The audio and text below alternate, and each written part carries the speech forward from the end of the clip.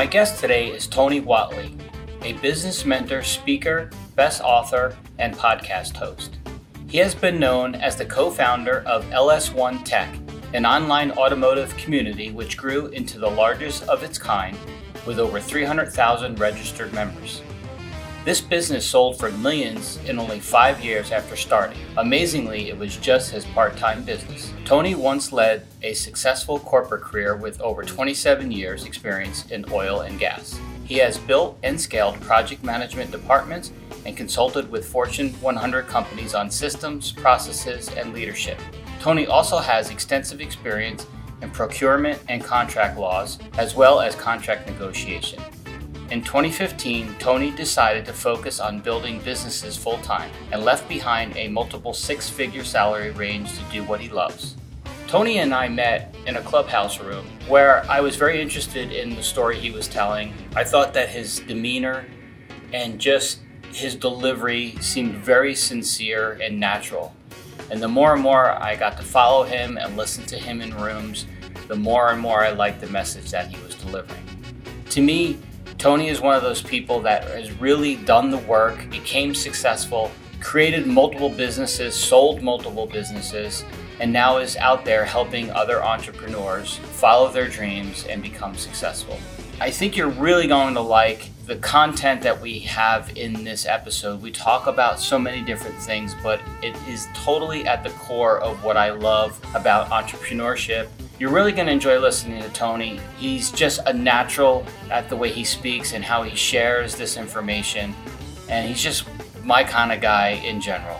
So please sit back and enjoy this interview with the man himself from 365 Driven and also the author of The Side Hustle Millionaire, Mr. Tony Whatley.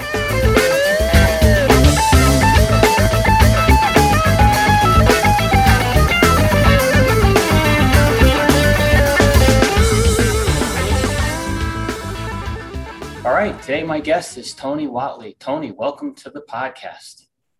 Joe, good to connect, and thank you for having me on the show, brother. Yeah, man. So you and I connected on Clubhouse, and there is a tremendous amount of noise on Clubhouse, as with any platform once it takes off. And you stuck out to me because you're not one of those people that are leaning against a rented Lamborghini or sitting in a hollow, like a fuselage. And when I listened to you talk in certain rooms on Clubhouse, just something attracted me to wanting to connect more with you and learn about your story. So what I like to do with all my guests is I like to go back. I think it's important for people that become successful like you, that the people that are listening to this and who will eventually watch the YouTube video of this a few days after I release this on the platform, that they understand where you came from. Because I think that's always really important to know that you just weren't handed all of these things. And this just, with anybody becoming an entrepreneur, it's not an easy journey.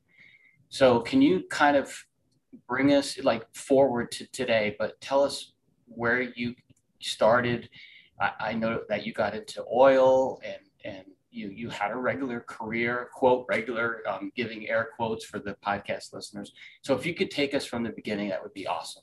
Hey, thank you for the opportunity. So my life grew up lower middle class, two hardworking parents, blue collar careers.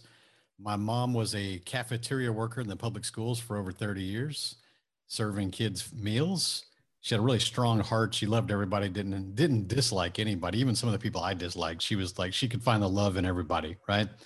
And my dad, Vietnam veteran, U.S. Marines, and after the military, he worked in chemical refineries here in the Houston area the rest of his career. They're both retired now, doing really well. And I just learned the value of hard work and having to learn to be grateful for what I had. The houses that I grew up in, 3 houses specifically in Friendswood, Texas, was really the lowest income neighborhood in the entire city, which had affluence and also had lower middle class. A lot more of the affluence, but fewer of us.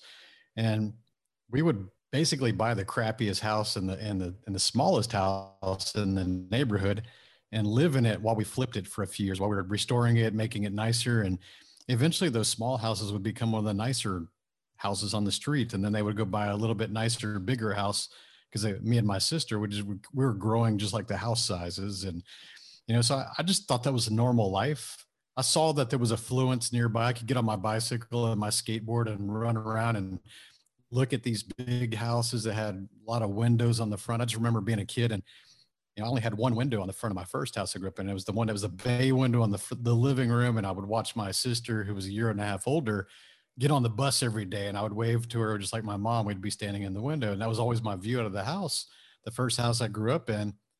And I just thought that every house just had one view. So I just thought that was normal. And I remember when I became old enough to go ride around and leave the neighborhood and go see what was outside, I saw these big houses with multiple windows. And I remember thinking to myself, I wonder what the view at that window looks like.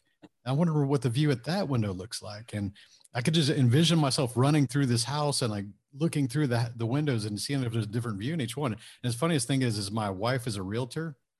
And sometimes I'll go do some showings with her and we'll be at these large houses and I'll still look out every window. Even to this day, I'll still look out every window just to see what the view is. That's funny. And so I started catching myself doing this. Like, why am I so fascinated by what's outside each one? I was like, oh, now I remember. So yeah, a little bit about me. Yeah. So how did you get into, so what did you go to college for some particular subject or degree or? I went to college for the pursuit of the six-figure paycheck. Mm-hmm. Like all of us. That was the only reason. Okay. Because when I my first job was McDonald's at age 15. I worked there through high school. Then I was a busser at Olive Garden, and then I became a waiter there because I was a good busser. And then I went to work at a steakhouse where I was another waiter, and then I became a manager of this brewery steakhouse in Clear Lake, Texas. And I turned 18 and it really wasn't enough money to live on just working at the restaurant. So I actually started working in construction just like my dad and working in Texas and fire retardant clothing with a hard hat and 95-degree temperatures. It only took me a few summers of realizing that that's not where I wanted to be. I saw these men with collared shirts walking into air-conditioned rooms on the same facility. And I was like, well, what do they do? Well, they're engineers. Like, well, man, I need to figure out how to work in the air conditioning. Yeah. So I just said, hey, if you got to go get a six-figure career, that's what we tell you. You could be a doctor, a lawyer, or an engineer. Well, I happen to love cars. So I said, well, maybe there's something in engineering that I can learn about cars and I can maybe go get that six-figure paycheck. So I became a mechanical engineer and I worked full-time during that whole ordeal. I paid for school myself. I was actually the first person in both sides of my families to go to a university. You know, my dad was the first one in his family to move to a house that didn't have wheels attached to it. And, so I was the first one to go to the university. So I really applaud him for, not going back to his hometown after he got out of the military and just deciding like, I don't want to grow up there. I don't want my kids to grow up there. We're moving somewhere else. So he went where the work was and he facilitated that change. And I felt like it was my obligation to do, a little bit better for him for the work that they put in. Isn't that what we all should be striving to, is trying to do a little bit more than our parents who struggled to put us in that situation? And so, me getting that degree, it took me 7 years. I was going to school at nighttime, usually between 6 and 10 p.m. and sleep deprived and broke and stressed out, and actually had more gray hair in college than I do now. Is strange because it really is sleep and stress. It really does has a lot of physiological turmoil on us. And my relationship struggled back things. I just didn't have any time to dedicate to those kind of things. But I never changed majors. And I never quit. I did drop some classes along the way because I struggled and my grades were suffering at the points but I didn't quit. And that was a testament to me, is like, I'm going to see this through, because I actually had friends that joined mechanical engineering program. Well, honestly, even when they tell you that when you start freshman year of school, they said only 20% of you are going to graduate. And then they said, okay, well, how many of you have a girlfriend or boyfriend, or you're married? And then raise your hand. I remember the orientation freshman year, and I said, okay, well, only 10% of you will graduate. And they said, how many of you are working full-time job to do this? And I raised my hand again. I said, well, only 10% of you will graduate. So I was like out of a 20% pool, 10% of that and 10%. I had really bad odds, but you know what? I'm pretty defiant. And I said, I'm going to prove them wrong. I'm going to be the one that defeats the odds. And upon graduating, there was only 12 people in my class that graduated that semester, and Crazy. I was the only one that was working full time. So I really did defeat the odds. And I thought that I wanted to go into automotive career, but automotive in Detroit just didn't pay nearly as much as oil and gas in my hometown of Houston. So I decided to just take the paychecks in Houston, and that's why I started businesses in the automotive performance arena, because I still wanted to satisfy that itch. Right. So you ended up taking a full-time job in the oil and gas world. What was that job? Earliest was a project engineer role working for a manufacturing facility. We built subsea equipment, and pay back then was probably 45,000 base salary, entry level at that time. So for context, this was around 1997, 1998. And I was getting home at 4:30 in the afternoon. Like most people with a 40-hour job, we started really early in the morning, but I get home at 4:30, and I felt like after going through 7 years of hustle and grind and working three jobs, I was still a waiter, working construction as a mechanic.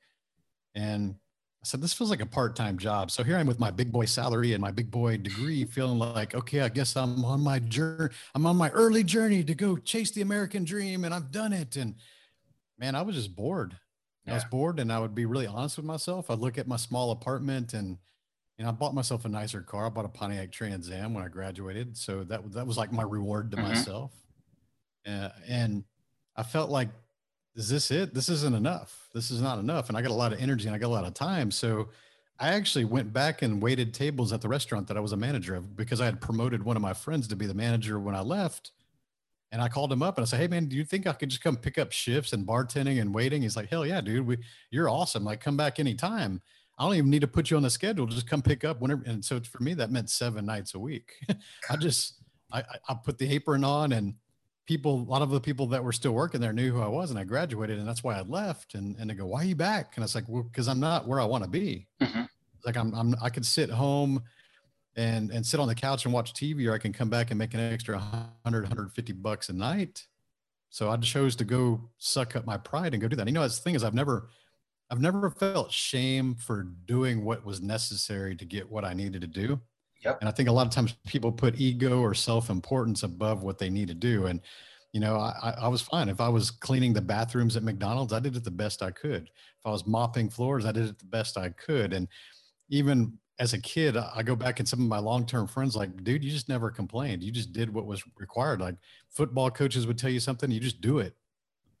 I've just never been the complainer. And it's because I watched my parents work so hard, and we literally were living inside of a flip house the entire time. And I just know that blood, sweat, and tears is not just some a cliche phrase. And I learned from my dad, like, hey, he's a combat vet. Like, you should see what I had to do when I was 18, son. Right.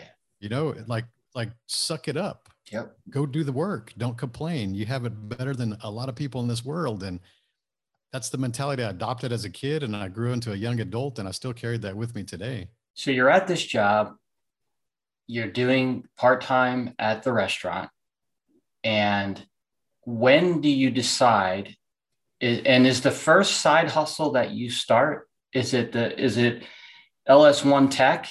Is that what it was? Now, actually, my first side hustle, this is going to get really nerdy, but I learned how to build electronic circuits with resistors and little breadboards and soldering. And I was kind of geeking out on this. And I learned how to design a device that you could plug into an engine harness on a Camaro or a Corvette or Trans Am that would fool the knock sensors and give about 10 horsepower. So it basically would give it a little bit more ignition timing. And it was a plug and play thing, and I knew how to design it, and I built it. And so I would go to Radio Shack back when those were everywhere. Yep. And I would buy all the resistors, and I would buy these little circuit boards and little boxes and the wiring, and I would buy the GM harnesses from the parts counter at the local Chevy dealership. And I'd get home and I would bust out my little kit and I would solder things. And it would take me about an hour to build each one of these units. And I probably had about $30 in parts, and I can sell them for 75 bucks. And so it didn't scale very well, obviously, because there was only a limited market, hundreds of people that maybe wanted to buy that. and I can only build 2 or 3 a night without running out of time. And so that was my first online business. I actually built a little 1-page landing page is what we call it now, but it was actually, that's all my capability was back then. Yep. And I sold them, I could probably sell 6 or 7 a week, and it was like good beer money or side money. It was better than waiting tables, to be honest, because I could still make the same amount of time, but I could be at home. So that allowed me to leave the restaurants. And then I started building web pages. I taught myself how to code HTML, build really simple web pages, and do graphic design with Photoshop, and take some good photos and build web pages, because I started that. A lot of people out there, a lot of automotive performance shops and manufacturers didn't have internet presence at that time because they didn't have a website. So it's like, well, shit, I could trade my skills for car parts. So it's like a barter system. I was like, I can get free car parts if I build them a website. And that funded my car and my racing hobby, right? And so I got known for building these little simple 1 to 3 page websites, which I would have to basically lay out on Photoshop visually first, and then slice them and make the little buttons and like rebuild those slices into like what looked like a web page on the internet. It's a whole lot harder than it is nowadays. And I probably built 100 of those websites over a period of 2 years. And so I got known as like the guy that could build car stuff websites, and I would get paid or I would trade car parts. And I was hanging out on other communities at the time, and they weren't being managed very well. They're not paying their server bills. Things were getting crashed, and sometimes all the content we create would be gone. After you built all this how-to articles, and you're writing all this stuff, this free user-generated content, and finally we approached the owner of that website, and we said, "Hey, we see you've got advertisers. We know how much you charge because some of my friends advertise here. I've built their websites. Like, why aren't you paying your server bill? It's like $300 a month. Like, what's going on?" And rather than take that as constructive feedback from some of his best supporters, like a group of us, he said, "Well, if you guys think you can do a better job, go start your own." Mm-hmm. And it never even was a thought in my mind until he said that. He challenged me. And again, like, you don't challenge me. I'm the kind of person, if you challenge me, I'm going to go do it. I'm going to prove you wrong. And so I said, well, man, I could build websites, and I don't know much about servers, but I'm pretty sure I can figure out how to load some software on there, rent a server. That's pretty easy if I could read how to. And so that's what we did is, like, 2 of us started a website. That was LS1 Tech. That was November 2001. So 20 years from, this year. And we just started as a hobby, dude. It's like, this other site's it's not reliable. Let's just go start our own place to hang out. And my partner, John, and I, we just thought, if we can make $500 a month, which is the car note of the Trans Am I had and the car note of the Camaro SS that he had, Mm-hmm. it's like, that would be really cool. It'd be like we would have a free car just to hang out and have a place to talk about cars. And I've got a big boy job and a salary, and you've got your own too, and we don't need this. And it's just something we want to have fun with. And I like to illustrate that because, shocker. Yeah, that thing went on to earn hundreds of thousands of dollars a year in profit, and we sold it for millions in 2007, but was never intended to make millions of dollars. Right. A lot of people are like, "Oh, were you a visionary? And did you see all this?" And it's like, no, we just wanted to make $500 a month. But the main difference, why we became the number one in the category and why we really dominated the entire automotive forum scene, we set so many bars and taught those other forums and the BMW sectors and the Porsche sectors. We taught them how to monetize the audience. We taught them how to build a strong community and attract advertising revenue. So I had clients like Chevrolet and Cadillac and Goodyear and big name brands that were paying me to advertise on my website. So the main difference is that we treated it like a business. Yep.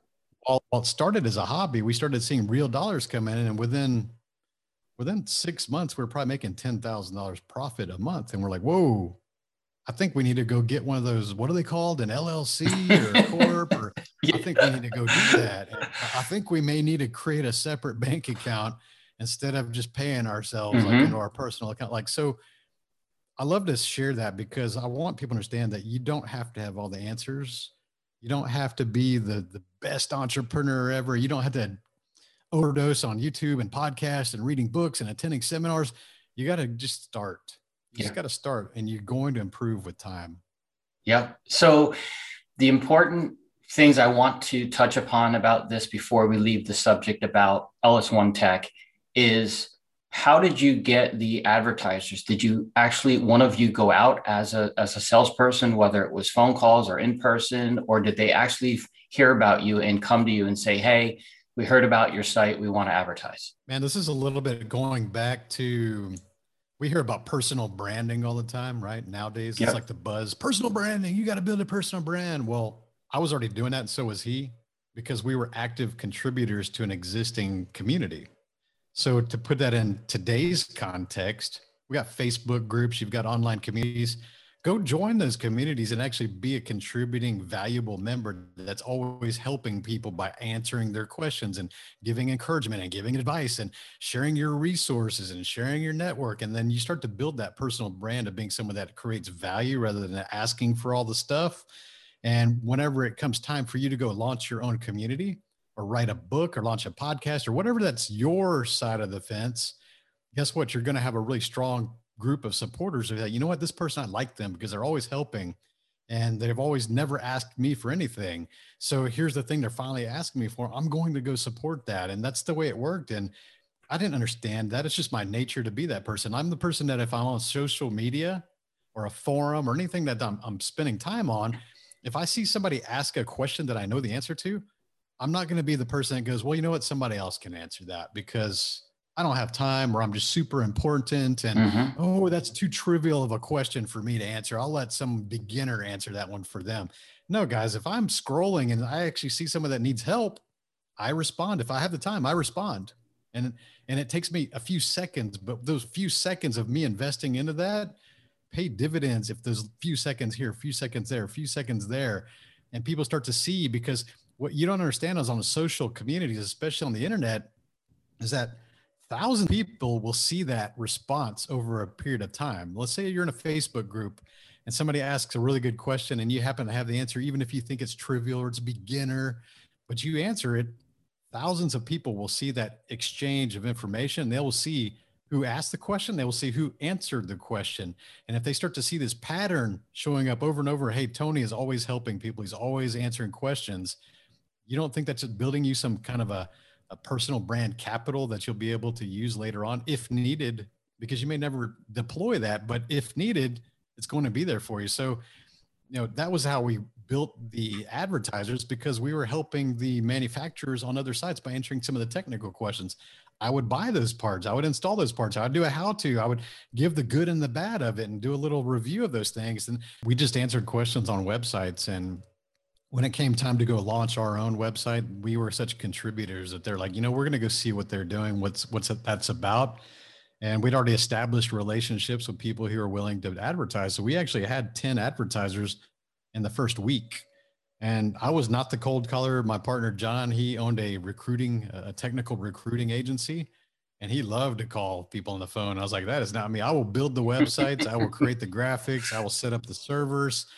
I will run things at a technical level like an engineer, and I'm a project manager by trade by that point. It's like I'll plan things out and execute. And he was the one that was going to make the calls. I was okay emailing, but I still, even to this day, I don't like making cold calls, and I don't. I Right. just don't. Right.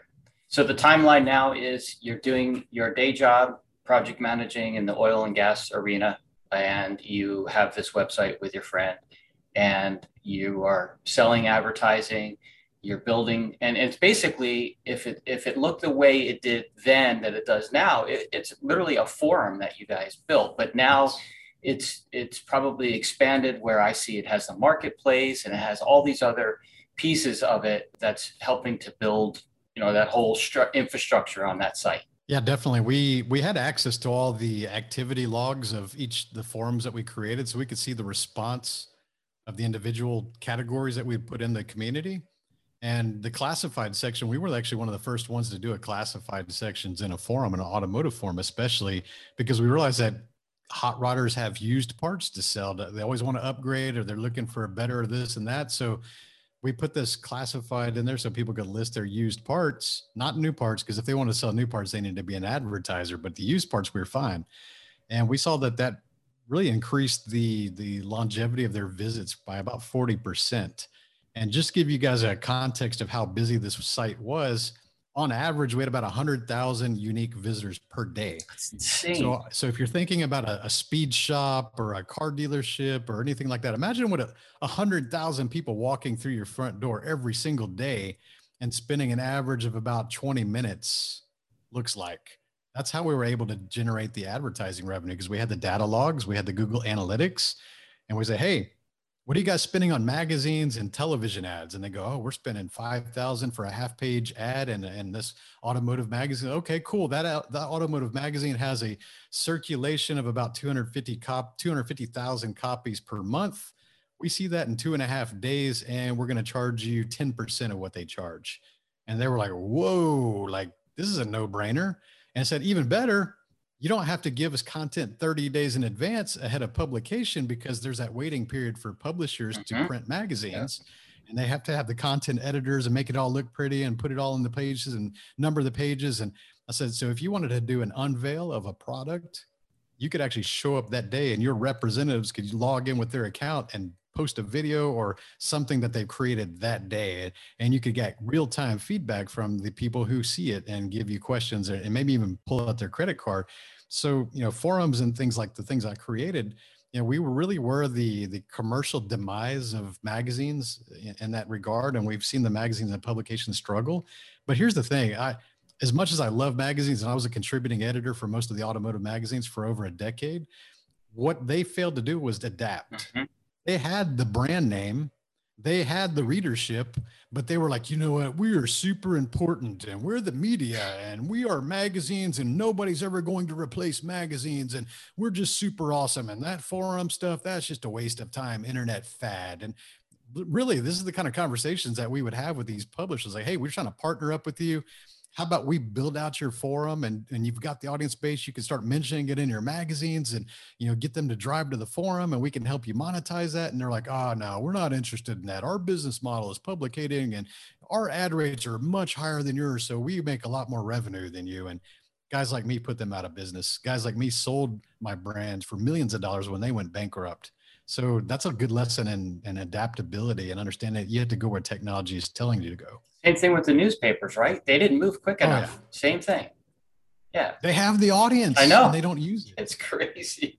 Okay. I mean, they had it. So I don't want to harp on this subject too long, but I want to make sure that the audience understands the exit route and how that happened out of this. And so still at this point, you still have a dual career, right? You're still working and you still have this website. It wasn't like this website took off so much that you decided that, okay, I'm not doing the day job anymore. No, and that's one of the things people ask me is, why didn't you quit your job? When we were really the last 2 years that we were owning this website, we were making about 400,000 a year profit. And people are like, well, why didn't you quit? Because at that point, my job was probably making 150, 175 range. And I said, well, I also work offshore. I did a lot of offshore construction. So sometimes I was gone 28 days, sometimes with internet, sometimes without. And so me being a project manager and engineer, I was very well adept at writing processes and procedures and systems that other people could follow. It's what I did for a career. And I said, I need to fire myself. So how can I create processes and systems to be able to hand these to other people that can do these in my absence? Because can't guarantee if I'm going to be there or not. And so that's what I did is we started to build a team. We had about 75 people on the team.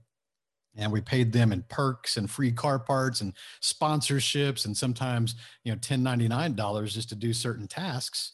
And that's what I did is I fired myself. And what that did is allowed me to use my website as a consumer now. So I get to be at the same ground level and see what the problems were and what we could improve on and how we can add more features to attract more eyeballs and more time on screen. And a lot of things that Facebook and Instagram do nowadays, we were doing a long time ago. We just had to do it manually versus, with AI. So that's what we do is we try to always focus on how can we increase engagement, how to increase eyeballs, how to increase time on screen, and what was the hot topics and what are the things that we can do to create content that was going to keep them coming back, because the value proposition that needed to exist for them to be entertained or get some information. And there's a reason my website is still existing and I sold it. And it's still the number one General Motors website to this day. It's been 20 years. But the thing is that I didn't quit the job because I didn't need to. And it goes back to that scarcity mindset that I grew up with, that if I can work the career and make, 150,000 plus. Like, why would I quit that? Because one, we were the top of the market share. We're number one. And they were always people trying to take us down. There were literally hundreds of copies of our website, always trying to take us down, but we were way ahead of these people. Right. And so I had the market share. Me working 1 hour a day versus 8 hours a day was not going to, 8x my revenue. It wasn't going to increase the revenue at all. I had the market share. Mm-hmm.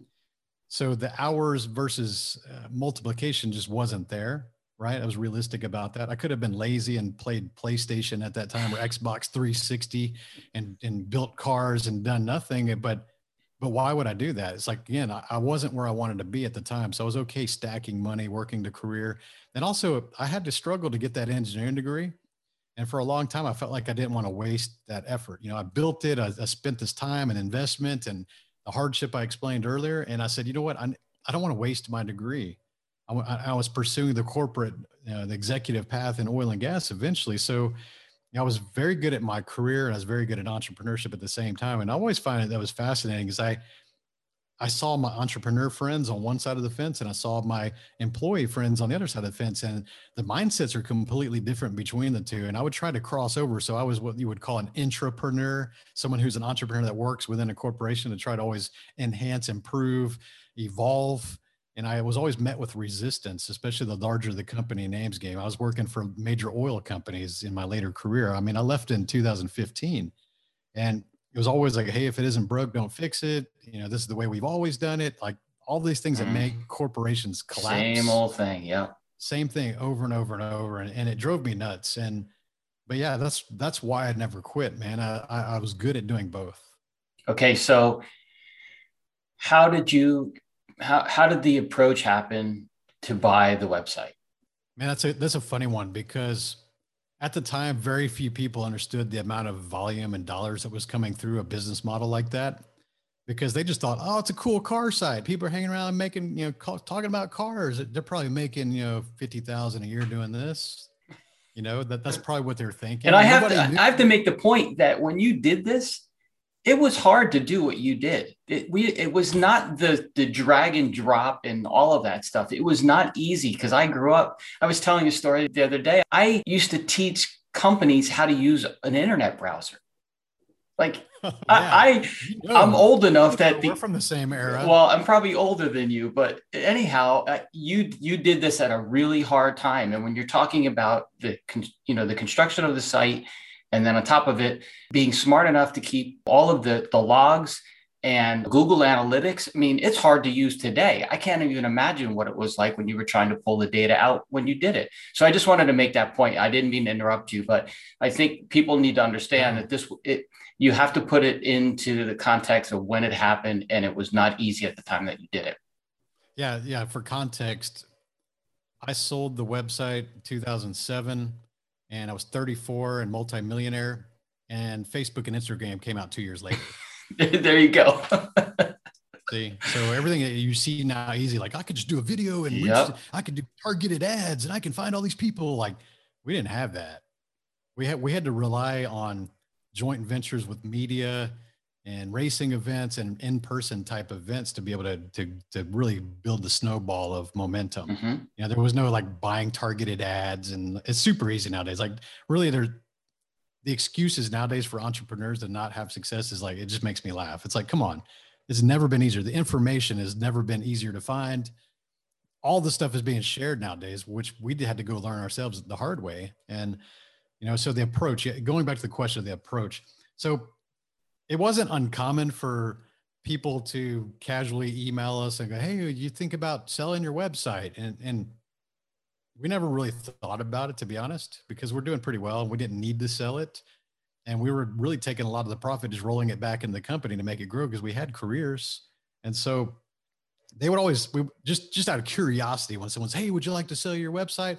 We always would entertain the question. We always say, well, what do you think it's worth? Because we're curious ourselves. Sure. We didn't know anything about valuation. Right. Like, what do you think it's worth? Like, what's your offer?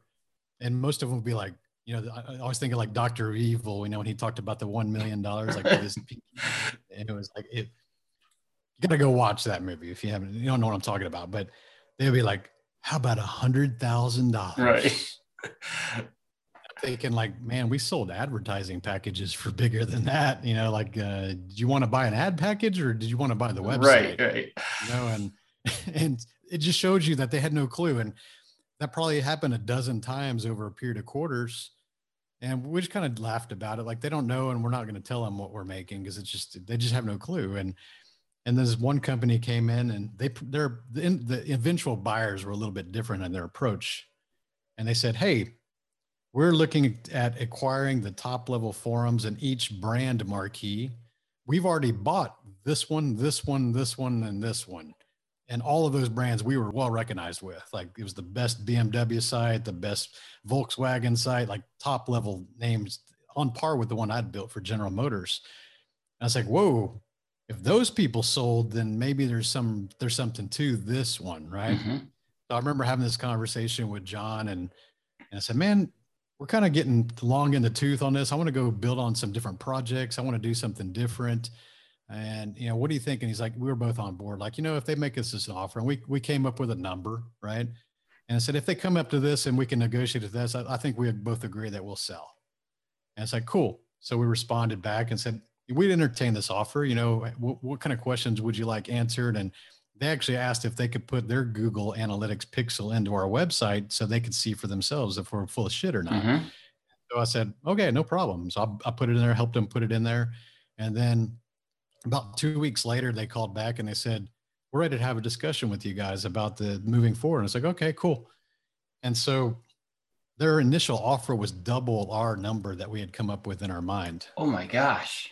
And we're like, oh, so we had to contain our excitement, first of all, right. and act like, oh, okay, well, we'll consider Right. that. We're going to have a talk about that and we'll get back to you. And the first thing I said is like, John, we need a lawyer. We need to get an attorney that's good with M&A. And we need to have some conversations with him on these early contract negotiation things. And of course, luckily he had a good friend of his that specialized that in Chicago. And we got on the phone, we talked a couple of times, went through some details of the preliminary offer. And he's like, so you're going to counter, right? And we're like, well, should we? And he's like, yeah, their first offer is always their lowest offer. Like, what do you want to make? And so we'll say, well, what about this number? And he's like, worst they can say is no. And so we put that back out to them and they said, sounds good to us. Wow. And we're like, damn it, maybe we should ask for right. some more. So of course we're not going to be greedy because it was already double our number in our mind, and we up sold them. And then they said yes. And we said, cool. We went down that road, and it was about a 1 year due diligence phase of going through all the accounting and understanding all the systems and processes in place and negotiating the contract and the details. And that was I would say a semi-stressful situation. Yeah, I can imagine. Even though that like millions of dollars is looking in your mind, you don't really think it's real. And actually, because I actually interviewed somebody on my show yesterday that sold a 9-figure exit, and he and I had very similar, even though he was a whole different range of the money I made, very similar psychological things going through your mind, because it seems fake until you see it in your actual bank account. Yep. And even when you initially see it in your bank account, it still feels a little fake until you like spend it a little bit and you're like, it's real. Okay. And they're not going to call me back and say, oh, we made a mistake, we need to have our money back. Right. So there's these weird things that we go through when we exit companies, and only 1% of businesses actually sell. And to hear this kind of experience is very rare, but I wanted to be really transparent to show people that, because it's very intrusive to go through that. Your books better be damn right. Mm-hmm. If you think you can lie about things that your company is doing or not doing, you're going to get discovered during that, because lawyers get involved and they're digging through all kinds of stuff. I mean, they're literally looking for ways to devalue your company, and you're looking for ways to add value to your company during that 1 year process. So you just got to be transparent about things and keep your books in order. That's the main thing, and learn how to build valuation in your companies. And it just turns out we were just doing everything right. We had the recurring revenue business model. We had pre-sold ads. We were cash flow positive. We had proven database of information of users and their emails and their names, which increased valuation based on customer acquisition cost. It would cost them to go find those people in the same market. So we had a lot of things that were checking the boxes. And it was also a tech platform with a really strong brand, which also increased valuation. So we just did everything the right way. And the reason we did that is because we just did things like business again. It wasn't a hobby to us. Yep.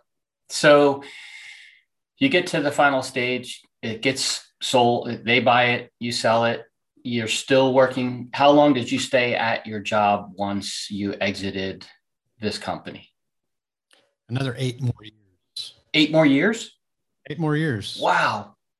That was Yeah, not the I answer actually I had it, expected. dude. I had spinoffs. I had verticals that I created from that acquisition. I had a retail company selling wheels for cars because one, we didn't have an advertiser that was selling wheels, and I was referring a lot of business out the door. And I said, man, I could just do the buy-ins and get another LLC and create my own wheel company and sell the wheels. And that became a seven-figure business on its own.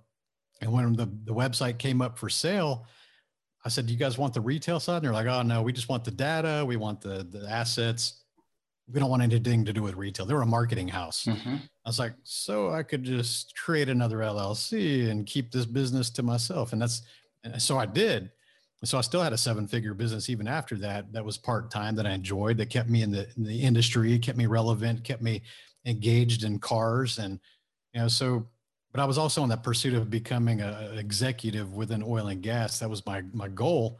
And I was really good at navigating that. And I made it to where I was making about 250,000 a year in salary. And near the end of that, I started to realize that the oil industry just doesn't treat people as good as they should. And I started to have to be that person that had to make tough decisions on employing certain people, and even if they were high performers. And I got to see a lot of shady things in HR, the things that are unwritten that we always hear about, like ageism and like cutting people before their pension fully Oh hits, man. because it's a financial decision. It's not personal. And I got to see this multiple times, and it started to impact me. And it's like, what? I don't want to support another industry that does not support people. That we're basically disposable. And when I was young and disposable and making less money, it was very easy to find me a replacement job because I was inexpensive and unexperienced. As I started to make, multiple six figures, and in my 40s, if I were to get laid off, it was typically a 6 to 8 month sitting on the bench waiting for the next bus to come around type scenario. And a lot of times I was having to fire myself and put people in my desk that was 10 years younger than me and $100,000 less income than me, just to keep the bench warm for me to return if the market turned around. I was like, I don't like being in this situation. And so, it took a near death experience for me racing cars to finally realize, like, I don't want to go back to that. And I need to go create more impact in the world. And that's what I did. Is I decided I need to go teach people what I have passions for. And one was cars, which I built a lot of success in cars. The other thing's always been entrepreneurship. And so I said, okay, that's how I'm going to best impact this world, is teach people business and confidence around being an entrepreneur. And that's what I've been doing since 2017. It took me 2 years, even after leaving my job, to think about what I really wanted to do. Was it a nonprofit? Was it a philanthropy? What is it that I wanted to do? And for me, I just love to be a teacher. So that's why I do what I do now. So do you, I've thought about this question a lot in regards to you. If the site didn't do what it did and you didn't sell it and make that kind of money, have you ever thought about where you would be today? Yeah, I would still be working in the oil and gas industry for sure. For So sure. with listeners and viewers that will hear this, what would you say to them if they were to say, well, you did the work. It wasn't like you got lucky, but you got lucky in the sense that someone wanted to buy it, right? And Yeah, it wasn't for sale. So right. you're right. So if someone's saying, well, what's the chances of that happening to me? Or if that doesn't happen, then I do have to just continue the path that I'm on. So what would you say to them about not getting a lucky break like that? How do you create that break for yourself to then become this entrepreneur and service the world and do good things? I mean, honestly, my book, Side Hustle Millionaire, teaches people how to take the ideas for businesses and create reality out of those, because I was always asked, hey, what do you think about this business idea? And what do you think about this? And the thing is that too many people take pride in having ideas. They think that they're super smart. They think they're genius because they have this idea. And you and I both know that thousands of people die every single day with brilliant ideas that take them to the grave that were never materialized. And so ideas really aren't worth anything until you take any actions and see some results from those. So don't give yourself too much credit if you're listening to this or watching this, if you've got an idea, unless you try it. And it's okay to fail. Sometimes failing is actually the best lessons, but for people who are employed, when all your bills are paid, you need to start thinking about what the number is. And the number is, what is the bare necessities you need to be able to sustain your lifestyle or even downgrade your lifestyle? Let's be honest, because a lot of times people live above their means. What is the number? And I'm thinking a dollar number. What is the actual number? Like, take your rent or your mortgage, your car note, your insurance, your food, your utilities, and put them on a spreadsheet and go, this is the number. And if it's 2,000 or 3,000 or 10,000, whatever that number is, you need to have that number in your mind, because once you start to make a profit in your side business that meets or exceeds that number, you need to really force yourself into a decision moment. Like, you need to know that number. It's so important to know that number, because a lot of times we find that side hustlers and people that do things on the side will exceed that number, but never force themselves into a decision mode. Because the question that you have to have in this decision is, should I just drop my career and go full time with this? And I have to have reasons to do that, right? Like, you heard me give examples of why I didn't leave, because it wouldn't have increased my income. Yep. Like, I was the number one in the category. I had all the market share. The extra hours would not have translated to extra dollars. It made no sense for me to leave. Now, if you do have a company and you realize that, hey, if I can contribute 8 extra hours, maybe 9 hours, if you have a commute to go to work, if I can commit 9 extra hours a day to this business, what do the numbers look like? Does it scale? Does it make a higher profit? Because I'm already at the number. I could actually leave right now. I actually have a parachute on my back that I could deploy, that it's going to replace my salary already. So why am I staying here? And if the answer is like, yeah, extra hours will increase the business, it will also increase your freedom and your confidence. And most people really don't understand the confidence that entrepreneurship brings, because they've never experienced that. There's something beautiful about commuting to your coffee maker and walking to your office in your own house in your pajamas. Amen. and waking up, like, you fire up the email and you go, oh, I made $3,000 last night while I was asleep. I mean, it just sounds so unrealistic, but the reality is realistic. And when you start to surround yourself with people who are doing it and who can teach you how to do that, your eyes just start to open up and you go, wow, I remember thinking $85 an hour at work was like a lot of money, because that's close to a $200,000 salary.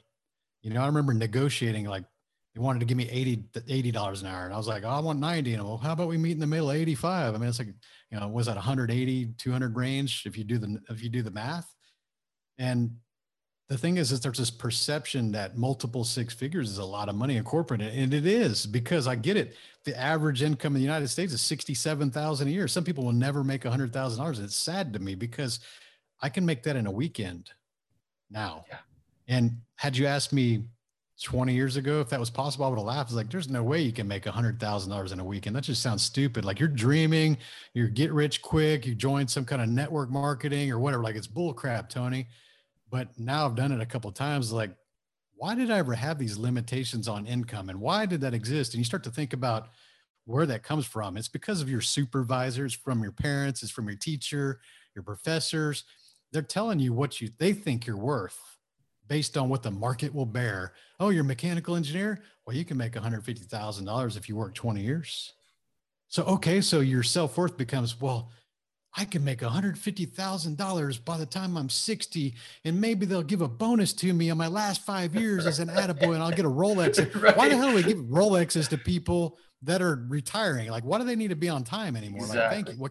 Why don't you give me the Rolex when I'm 20, so I'm always on time, right? So it's a lot of weird things that were created in these boundaries, and so people tend to define their self-worth based on a limitation of their salary, their profession, which is really sad. It's really sad. Yeah. And none of these limitations exist in reality. It's that there's no such thing as a limitation. And when you start to hang around people that think like I do, you're going to challenge everything you believe. And it's going to be really hard to unwind a lot of things that we're screwed up with, but it's crazy, the reality that really exists. Yep.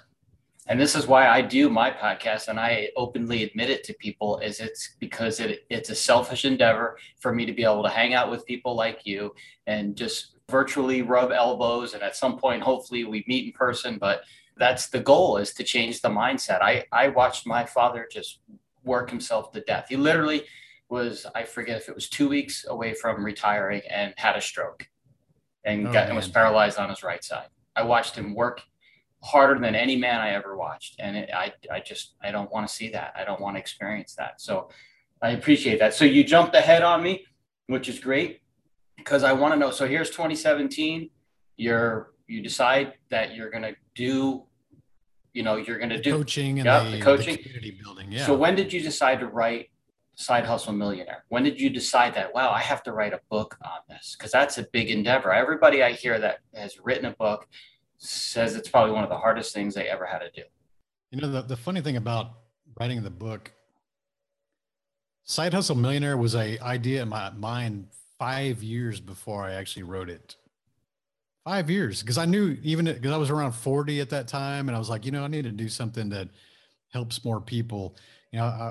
Before the internet flex on Instagram, I was the one that would post driveway photos with 10 cars and things like that, because one, I had some insecurity issues and self-validation things that I had to work through, and I didn't ever feel like I belonged with the rich people, and I had to prove that I could belong with them, and a whole lot of weird things that we grow up through. But besides, the point is I wanted to start teaching people how I got those cars, because the only people that were benefiting from that knowledge were my friends and like people I worked with, people within my close proximity. Because one, I didn't like being on camera. I didn't like being on stage. I didn't like my recorded voice, and had a lot of insecurities around that too. And I became highly successful kind of in the background, and I was fine with that. So anytime people are like, oh, you should go write a book, and you could teach all this stuff, I'd be like, oh man, but I'm so busy, and I've got a kid and a wife, and I've got a career, and I've got this retail company. And I would just make a list of bullshit excuses of things why I wasn't really serving the purpose that I am on today. And it was all stemmed based on the fear of criticism, right? And so even when I go through this near-death experience racing cars and deciding that I need to impact the world, I was still approaching it from I need to make impact, but I was still being cowardly about my way of doing that, my method. And so I said, you know what? I could write a book, and that doesn't mean I have to be on a stage or a camera or radio or TV. And I can just write this book, and it'd be a good way that's affordable, it's portable, and I can get what's in my mind out to thousands of people. And so I decided in November of 2017, like, okay, I'm going to write a book. And I validated the idea and used my social media to ask what they would want from me. And I asked them what questions they would want answered. I was really good at using my entrepreneurship of validating a product before I spend time on it. I did that. I just applied the same principles to a book, which is another product. And while I was writing the book, my editor, Mike, I was giving him a chapter at a time to review. And he was like, man, this is going to be a good book. I can already tell, because he's helped a lot of people become bestsellers.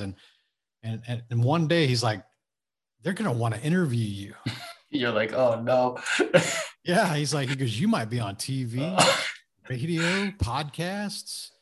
And I felt that stage fright again coming up. I was like, oh man. But I'm kind of a daredevil anyways. And I said, you know what? This is a sign. This is a sign. I need to go take care of this fear. And so just like any other normal human with a fear or something or a challenge, like so just like most people with a fear of public speaking or any other challenge, they basically get on Google or they get on Siri, they ask, how do we overcome this? And for the results, it said, join a Toastmasters or join a Rotary Club, hire a speaking coach. I said, okay, this is something I have to do. And I actually was really avoiding this kind of scenario. So I joined Toastmasters.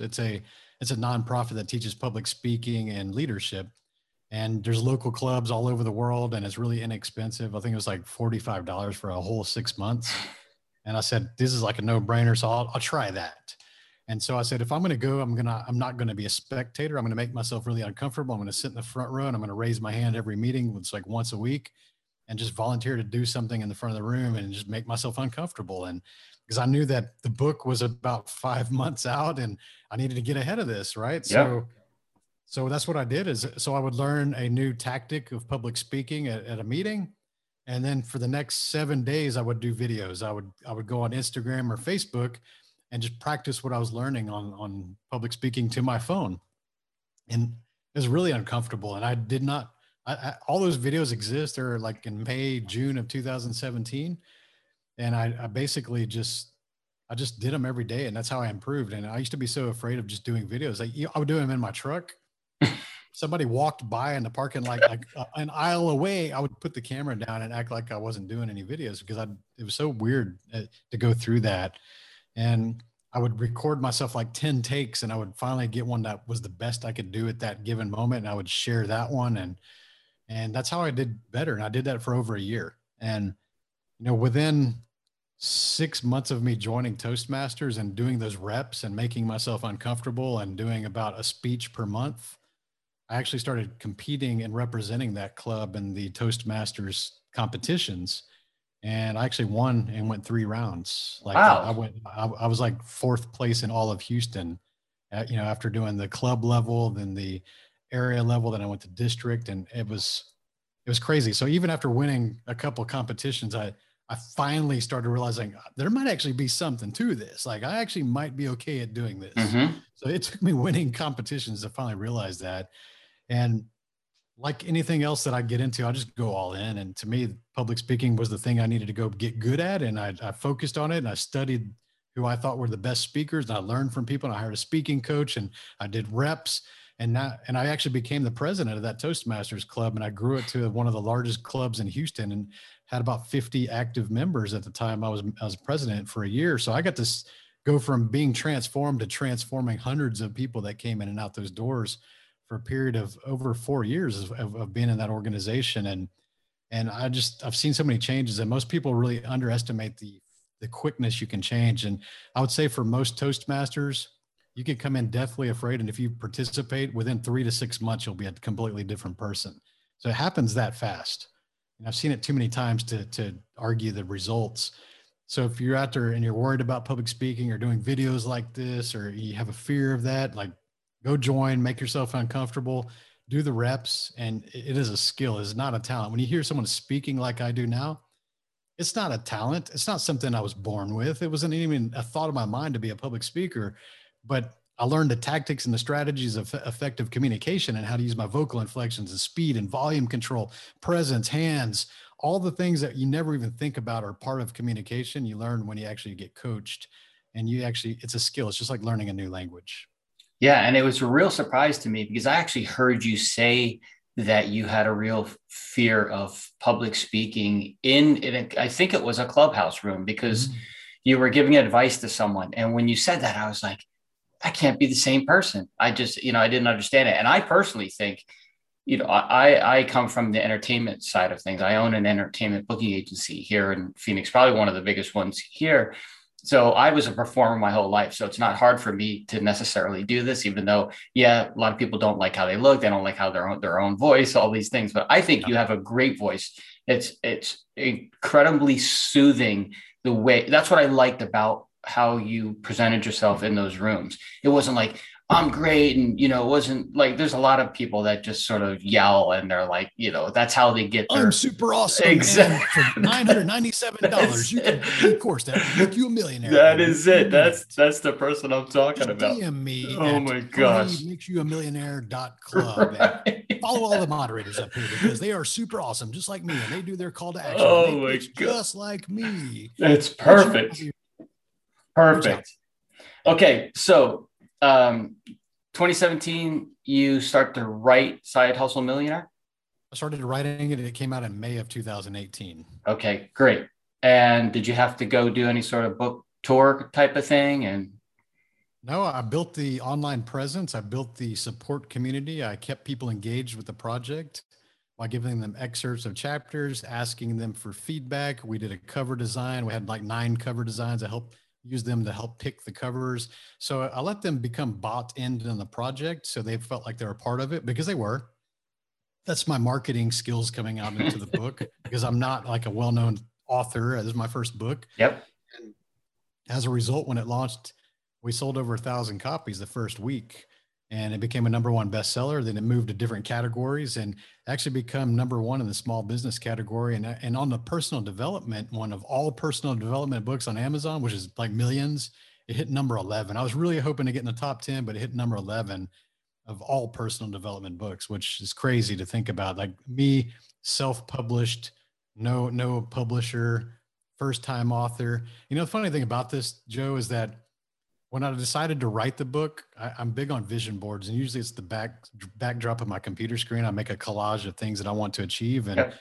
when I said I'm going to write a book, I'm going to be an Amazon #1 bestseller, and people laughed. People I knew that were, I actually put the logo, the gold crest, right in the middle of the screen. So every time I fired up the computer or shut it down, I saw it. And Most people laugh, but they underestimate me again, because to me, I understand there's got to be a process that's repeatable. There's got to be a way that really get the odds of achieving that. And being the engineer, I was like, okay, if that's the level of quality and the deliverable I want to create, I need to go find people who have done that and just ask them how they did it, get some coaching, pay them for their time. And that's what I did. And I found that editor who'd helped dozens of people achieve it. It was a process. It's like, this is what you need to do. This is the kind of format you need. This is how long the book should be. This is how you should write the book that will best translate to readers wanting to share the book. And so he gives you a lot of the psychological things in the cover design. This is the subtitle, needs to be in this kind of a format. Don't use these colors, use these colors. This is the size font that translates well, because we realize from what I learned from him is if people don't finish a book, like if it's too thick, because a lot of people want to write this giant book and like, their first book's like, it looks like an encyclopedia volume. And the thing is that he's like, do you want people to recommend your book? And I said, well, absolutely. He's like, well, they got to finish the book. Because what he realizes is that nobody ever recommends a book they haven't completed. So we need to do things to make sure that this is a easy to digest, easy to read, easy to understand book that they will complete. That way they go, man, this is a great book. So there's a lot of stuff about book marketing and positioning and writing that most people take for granted. I was going to ask this question, but I really want to get to 365 driven because there's so many things, and I know I've already gone over the hour, and I want to respect your time. So I'll ask you at another time. We'll do this again for sure. 365 driven. When did that come out in relationship to the book? Well, the Facebook group was initially 40 entrepreneurs that I asked on my timeline. It's like, hey, I'm writing an entrepreneurship book. Would you guys like to be a part of this project?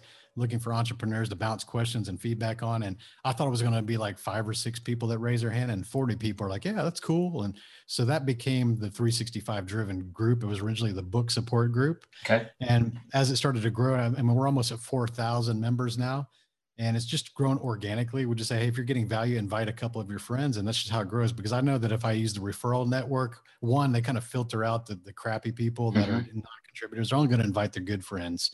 And so it's kind of grown that way and slowly over time, which I enjoy because it gives me a little more time to get to know the people that are participating. But that's the basis of 365 driven, because I built communities with hundreds of thousands of members. I'm still the same leader. I still understand the core values and the principles of leadership. I'm very comfortable in that role. But now instead of cars, I'm applying it to entrepreneurship because that's my impact. I want to have the impact legacy. So I fully expect my 365 driven brand to crest millions of members over time. And I'm patient enough to do that. I'm not like, hey, I'm going to expedite this and I need to just amplify and spend all this money. Like if it takes me 10 years to reach 1 million members, I'm okay with that. I'm okay with that. Yeah, but it's going to happen. You can hear it in my voice. I'm very certain it's going to happen because that's just who I am. And I'm patient for the results. Okay, so then the Facebook group starts. And before we get off the Facebook group, do you have to be a part of anything else to be in that Facebook group? Did you have to purchase something or anything? A lot of them do come by way of listening to my podcast, 365 Driven, or reading the book because it has like a call to action. Hey, if you like what you hear, join here. So it's a free community. We do have paid versions.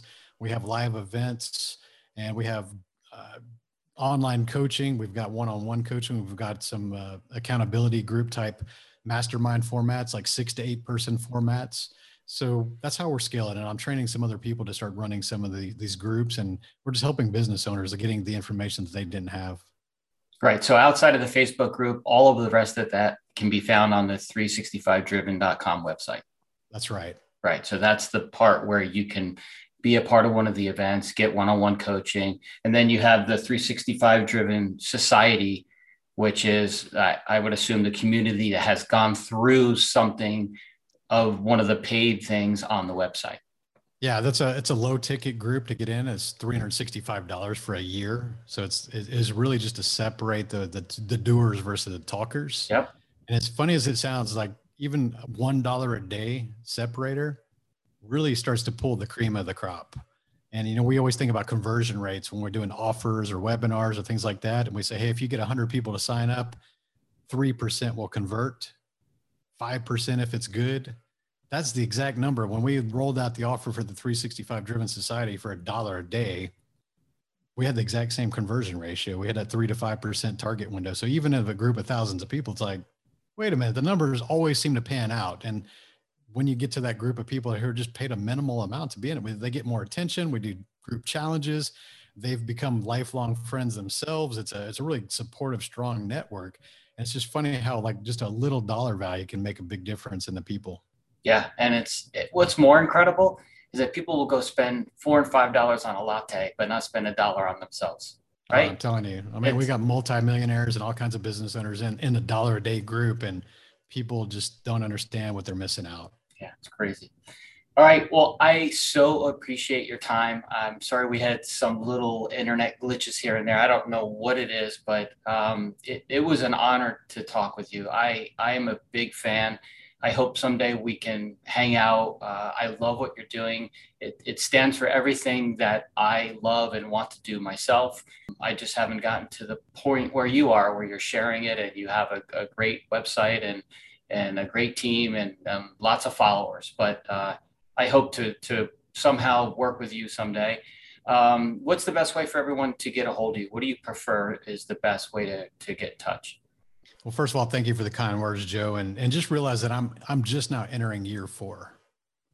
And so you can do things and things can accelerate really fast. And the first year, I would say it was a little slow, but I was doing that daily video and helping people. And I didn't charge anything for the first year. And year 2, it really grew. And that's when I started to become well known. That's when I started charging. Year 3 definitely tripled what I was earning, even in the corporate level. But year 4, we're on to some incredible things. I mean, I just got assigned a deal for a potential TV show and all kinds of things that are going on now. So it's only 4 years in. So I believe in you, brother. If you got it in your mind to do it, you just have to outwork people. Yep. You have to outlast people. And you have to realize that momentum seems really slow at first. But the more you compound that effort and show up every single day and give love and value like you do, it's going to happen. You just have to see it. No one else is going to see it but you. That's one thing. So, yeah, but thank you for the opportunity. My website's 365driven.com. And from there, you'll find all my social channels, my book, my podcast, and the society. So keep it simple. Awesome.